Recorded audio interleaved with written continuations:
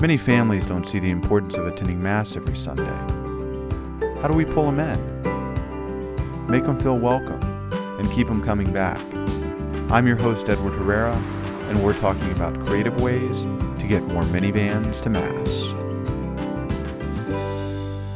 I am here with Lisa Sliker from Our Lady of Perpetual Help in Ellicott City. And Lisa is the parish administrator there, but she has done some really great things at the parish. They're doing some great things at the parish. She's got a history of working in an audit, and so she's got a CPA background and really brings a wealth of knowledge to the parish. If you could maybe say a little bit about that first, and then we can kind of get a little bit more into our conversation today. Great, thanks. Well, thanks for having me here. And yes, my background is not where I was expecting to be today, but it's been a fabulous journey, and I do see how the Lord has gifted me in all of those places in preparation for work for his church. So I graduated with a degree in accounting and worked in public accounting. From there, moved down to Maryland, and because of my association with the school, started volunteering for the parish, and then stepped into this position as the parish administrator. So it's been a great ride. Now, but you gave me a little more colorful introduction when we were talking before. Yes. Do you mind sharing that? Or No, not at all. So I will tend to say that I went from working for the devil to working for God, and the side is much, much better. The reason I wanted to talk to you today is I think there's a couple of reasons. One, when we think a lot of times from a ministry perspective, Right. we don't think numbers, and we don't think really, there in ministry circles, the phrase is always, don't count them, just feed them. And that's true. But, God says, go and make disciples, right? True. So, I mean, we have work to do, and important work to do. Right. And so I feel like your knowledge on that is very helpful as we're thinking about kind of how can parishes be more family friendly, and in what ways are we really supporting families, particularly the work that you've done with pathways of discipleship, and then looking also at life stages. And I was wondering if you could share a little bit about what you all have done with that at Our Lady of Perpetual Help. Absolutely. Well, first of all, numbers are so important that God dedicated a whole book of the Bible to numbers. So I'm just saying.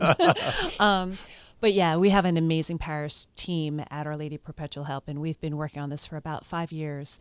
And with that, we acknowledge that life is a cycle. And typically we can get very caught up with, okay, we need to feed the elementary, feed the youth, feed the middle, and hope they stick out through college and come back, and then we'll also be feeding the adult community. But what we've realized is that it's a full cycle, and as we are nurturing those that are at an adult stage, we need to also accompany them for those that are small in their house, and those that are struggling with the teen and they're slipping away from the faith. So it is a full life stage, and with that, it's important to be able to clearly put out for parents to understand what offerings are available for their teenager, for their elementary student, or even if they choose to come to Mass and they want their children to be in a program like Catechesis of the Good Shepherd, that these offerings are available to them so that they can each be formed at their life stage, but then come back in unity together at the family dinner table or on vacation in the car when traveling, and have good conversations. Yeah, nice. Well, and so could you share, like, when you all were trying to think through it and these life stages, what sort of process did you all go through to really think through what that needed to look like for OLPH? Correct. Well, we spent quite a bit of time learning first, reading, learning, growing together as a staff, coming together out of our silos into a really strong working team. And with that, alongside experiencing other parishes, learning from them, being in cohorts with other parishes, we first focused on the discipleship pathway. Okay. What would that pathway look like? And it begins with that community of belonging. belonging to the Lord and belonging with each other in membership at our parish. And then from there, the opportunity to encounter Christ, become his disciple, and then go out into the world and serve as his disciple. So knowing that was the pathway, and that pathway would not deviate whether you are 7 years of age or 70 years of age, then became thinking about, okay, well, what are the life stages? So now you take what is so let me stop you sure, there sure. for just a second. Mm-hmm. And that's pretty prominent, as I recall now, on your website when you talk Absolutely. about can you just, because there's 4 of them, right? And the way that you all describe them. Sure. What are those 4? Just so. Absolutely. Yeah. So again, to be very simple, Yeah. we call it 4 because there's 4 of them because numbers are really cool. And so on our website, That's very Augustinian, by the way, right? I mean, it's like if you go through Augustine, everything is about the numbers. Like, but sorry, go ahead. I feel validated. So the 4 stages or the 4 elements of the pathway are belong. We belong to God. He created us uniquely. And in that giftedness of each belonging to God, we belong to each other. So the great commandment of love the Lord and love each other is part of that belong. So inviting people to belong to our parish family, to be members, to be in community, in their hearts, they're longing to belong to something. Why not be in membership in a strong Catholic community to support each other in our sorrows, our sufferings, our joys, our celebrations? From that place of belonging, then we have the opportunity to encounter Christ. And in that encounter of him, a conversion of heart, that we are committed to being his disciples. So that second element is believe. So from belong to believe. Then after we've had that encounter, then the catechesis comes into play. Gotcha. And becoming his disciple. So in those places of scripture study, religious education, faith formation, becoming like Christ.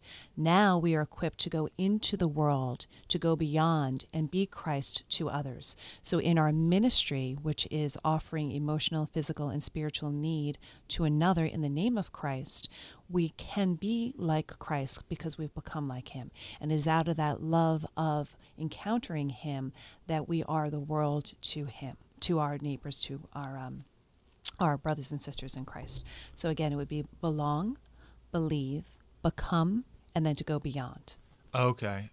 Wonderful. And so I interrupted you as you Sure. were speaking. Yeah. From those, then you kind of said that you proceeded to then think more seriously about the life cycle, Stages, or life correct. stages. Yeah.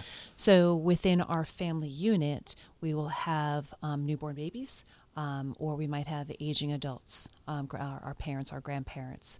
So each life stage uniquely learns differently from the other, or has experienced something in life which also brings them into a place of spiritual needs or support or prayer. So as we look at the life stage of an elementary student versus young youth versus high schooler and adult, we want to offer opportunities for each one of those discipleship pathway elements. Excuse me. And then as a family unit, make sure that there's offerings and physical space and environment that supports the family structure. Yeah. Okay. And then I guess the next step, and I know this is something that we've talked about that you guys are kind of in process with in some ways, but how could one apply this to kind of a family, right? Sure. And maybe, think through it with me a little bit, but like how could then we say, okay, well, what's the kind of life stage of the family, and how do we kind of fit that into what we're trying to do? Correct, yeah. So clearly we would start by the human birth and baptism. So our associate pastor, Father Rob, he gives a lot of his time to baptismal preparation, and he has now moved into also supporting young families. Once a month, or once every 6 weeks, he'll do a really cool event, which is getting a lot of traction, called Storytime with Father Rob. And it's neat because some of these families, he's just baptized a member to their family, and now he has this Storytime with Father Rob, and the kids adore it. They spend time with him. But then there's a community of parents getting to know each other and sharing whatever struggle is going on, whether it is in faith formation with that toddler or now potentially a teenager or a newborn. So as Father Rob is ministering to the little ones, the older children might be playing, or the parents are connecting and getting to know each other. So as we move from that toddler age, and then our preschool coordinator, who runs Catechesis of the Good Shepherd, she will also step in to get to know the families as well as provide that offering to them, that we have a unique program for your children in faith formation for the nursery school kids called Catechesis of the Good Shepherd. So it kind of moves through that age group, and then we look at elementary and so on. Okay. And I guess another thing is, like, I think sometimes we you've got kind of this great vision that you've cast of kind of the life stages and then the pathways, and as you all were then kind of thinking about it in theory and then moving into a practical application of it, where did you start? Right? Sure. Where did you say, okay, here are the couple of things that we need to do to begin to implement this at the parish? And I know part of it was already probably happening, but then, and to the need to kind of categorize it in some ways, but where did you all start once you kind of figure out, here's the pathways, here's the life stages that we want to kind of think about it in those terms? Sure. So it really required us to be intentional, and we started with our calendar. And we looked at everything we were offering, because the discipleship pathway is not something we just came up with at OLPH. Christ gave it to us. We then tried to make it presentable and understandable to the community, and in offering that clarity of something they could connect with by saying belong, believe, become, and beyond as human beings. It just seemed a little bit more rememberable and relatable. But then stepping off of that, we said, okay, what are we doing for parishioners? What are we offering for parishioners, and what are we offering for parishioners to invite neighbor into relationship with the Lord? And all the events that were being offered at our campus, it needed to support some aspect of the pathway. So as a parish staff, we began to look at everything that would require space on campus, require our resources or our time. And if we were looking to be best stewards of what was entrusted to us, we need to remain true to what Christ needs for his church. So all of these events need to support one of the four elements, and it needs to support our various life stages. So now it becomes like a three-dimensional approach. The life stages and the discipleship pathway. And making sure that it was balanced across all life stages as well as all four discipleship pathways, but then wrapping it around the calendar year. So it was not that if I moved into Ellicott City in October, all of the Belong events were in June and July, and I missed out. We'd want to make sure that the year is balanced across all life stages and across all discipleship pathway, so that anyone stepping in or on-ramping could experience an event that offered an opportunity to encounter God's love, and so on. No, I like that, because I mean the thing that we is like always the joke, right? It's like someone comes for RCIA and it's like the day after Easter, and you're like, oh, come back September. In August, we'll see you then. But no, so that this idea of there's constantly and there's constantly an opportunity for that on ramp, so to speak, so that because I always think about that, if you want to invite your neighbor or someone to church, like that there's always a time that you can do that. That's kind of a belong event, where it's not kind of here's the deep water, Right. you know. And our youth ministry team did an awesome job this year in planning it out that way, such that like every Wednesday night is a different offering of the discipleship pathway. So on their page within our website, you'll know Monday night is always going to be a Belong event, and then you can drill down into the calendar and see, well, what is it? Is it Frisbee Friday? Is it a bonfire? What are the events that are being offered? And then as a parent supporting your youth, you know that first week, don't wear your best clothes. Yeah. You know where they should be stepping into the evening. And so, auditor by trade. Yeah. Right. So I've got a buddy who's an auditor, and he said sometimes you have to go into an organization and tell them something that they don't want to hear, even though they paid for not wanting to hear the news that you're going to give them. Right. Right.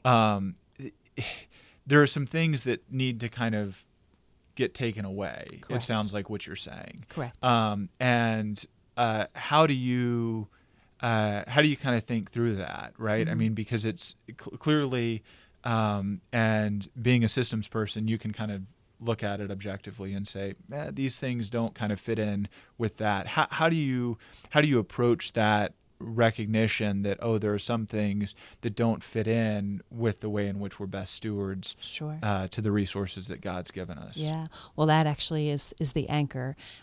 We are held accountable to the generosity of our parishioners. Yeah. They're supporting what we offer. And if we are not offering in accordance with what God needs for his church, we are not being best stewards. Yeah. So that's part one. Part two does, from the auditing side, the accountability and the measure after the event to make sure it was the right offering and it should be Yeah. repeated is another struggle. Like it can be very easy to say, we offered this event and 200 people showed up. Well, if they showed up because they were just filling their calendar and never took the next step of invitation to another person to come to know Christ, or their next step in relationship with him, then it was, we become Julia the cruise director. But on the back end, once we had the structure established, it became very easy to say no, and people understood why we were saying no, because if an idea was brought forth and it was fulfilling an unmet need, Yeah. absolutely, so long as it also supported our discipleship pathway. Yeah. So it gave us the flexibility and the freedom to say no, and through the clarity of our parishioners understanding why it is the way it is, they Yeah. too could appreciate why it was a no. Gotcha. No, that makes sense. I think it's got to be, I can totally appreciate what you're saying there. Because it's hard to say, no, this is not something, Yeah. because I find, it's tough. You look at your average parish bulletin and there's a lot going on. Absolutely. Right. And so to really say, well, how does this fit in Right. with the central mission? And sometimes great things happened where, as we were hearing the idea and we were explaining or asking how it fits in the pathway, the event got reshaped. Yeah. And then a beautiful thing emerged. Yeah. So, yeah. Yeah. Tell me some, just a couple of maybe 3 or 4 concrete things that came about through thinking about the parish through these 2 lenses. Sure.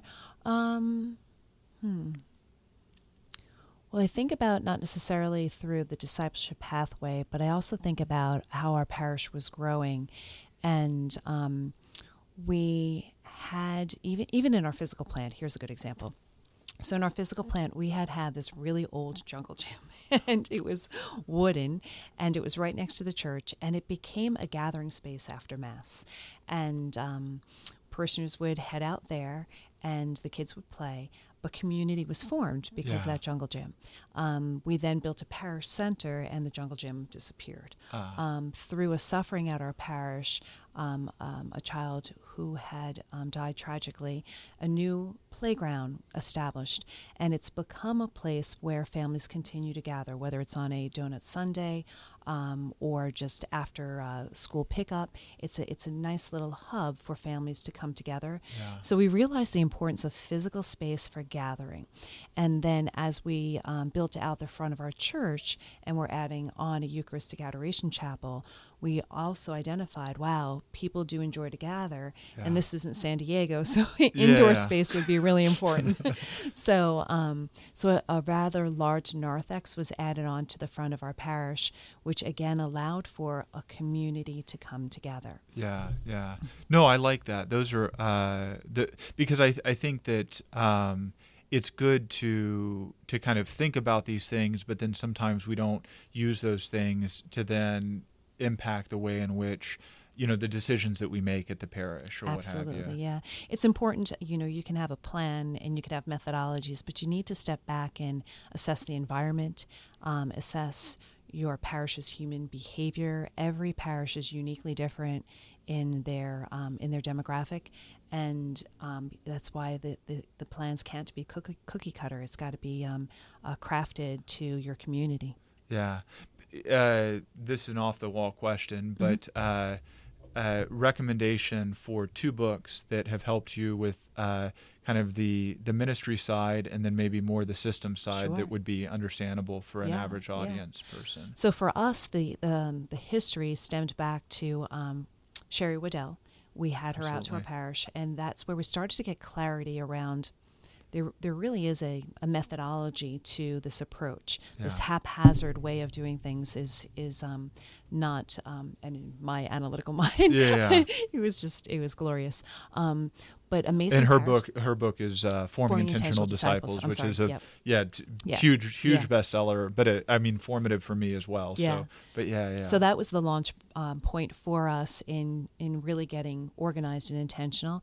But then we were able to go to Amazing Parish, Wonderful. Which was a place that we could really retreat and structure things out.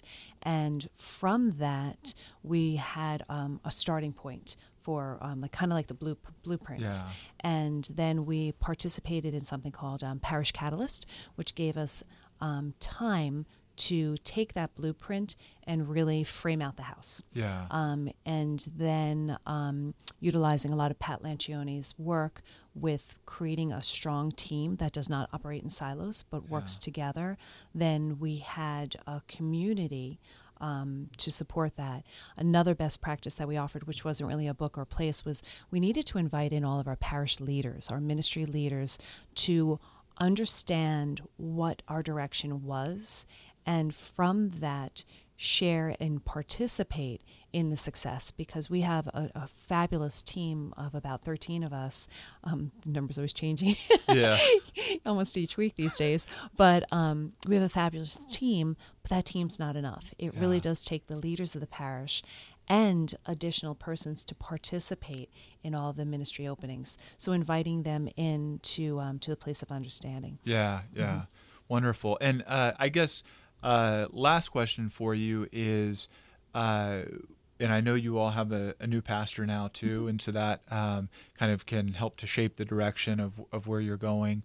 But what are some of the goals for the future that you see kind of as you look at questions of, pathways and the life cycle, where do you see OLPH wanting to go? Sure. Right? So 3 big goals would be, 1, to continue to create a community that embraces the discipleship pathway, and that within each life stage and from one to another, there is movement and almost like a handshake from one event to the next event within a life stage, and from one life stage to the next life stage, so that there's this nice movement and clarity of how to get there. Sure. That's one important thing. The next would be to step back and measure. How are we doing? What needs to be refined? What needs to be redistributed? How could we continue to grow? We won't be done until Christ comes back. Yeah. And then the third is a strong focus on raising up leaders, inviting people into participation in the efforts and raising up leaders so that there's a larger population of people helping us along the way. We have lots of great ideas and things we want to be doing, and we don't want to keep turning to the same few people, but empower others based on their giftedness to lead. Yeah, that's a hugely important piece. I want to talk to you about giftedness another time, because I know you've got some great things to say about that. It's been a great conversation. Sure. I really appreciate you taking the time to talk with us. Absolutely. And thank you so much. You're welcome. Minivans to Mass is hosted by Edward Herrera. To listen to more episodes and share your ideas about getting more minivans to Mass, visit www.archbald.org/minivans. Special thanks to Jay Lampart for the editing help, Jack Raybold for the animation in our video, and Catherine Amon for the artwork. This has been a production of the Archdiocese of Baltimore.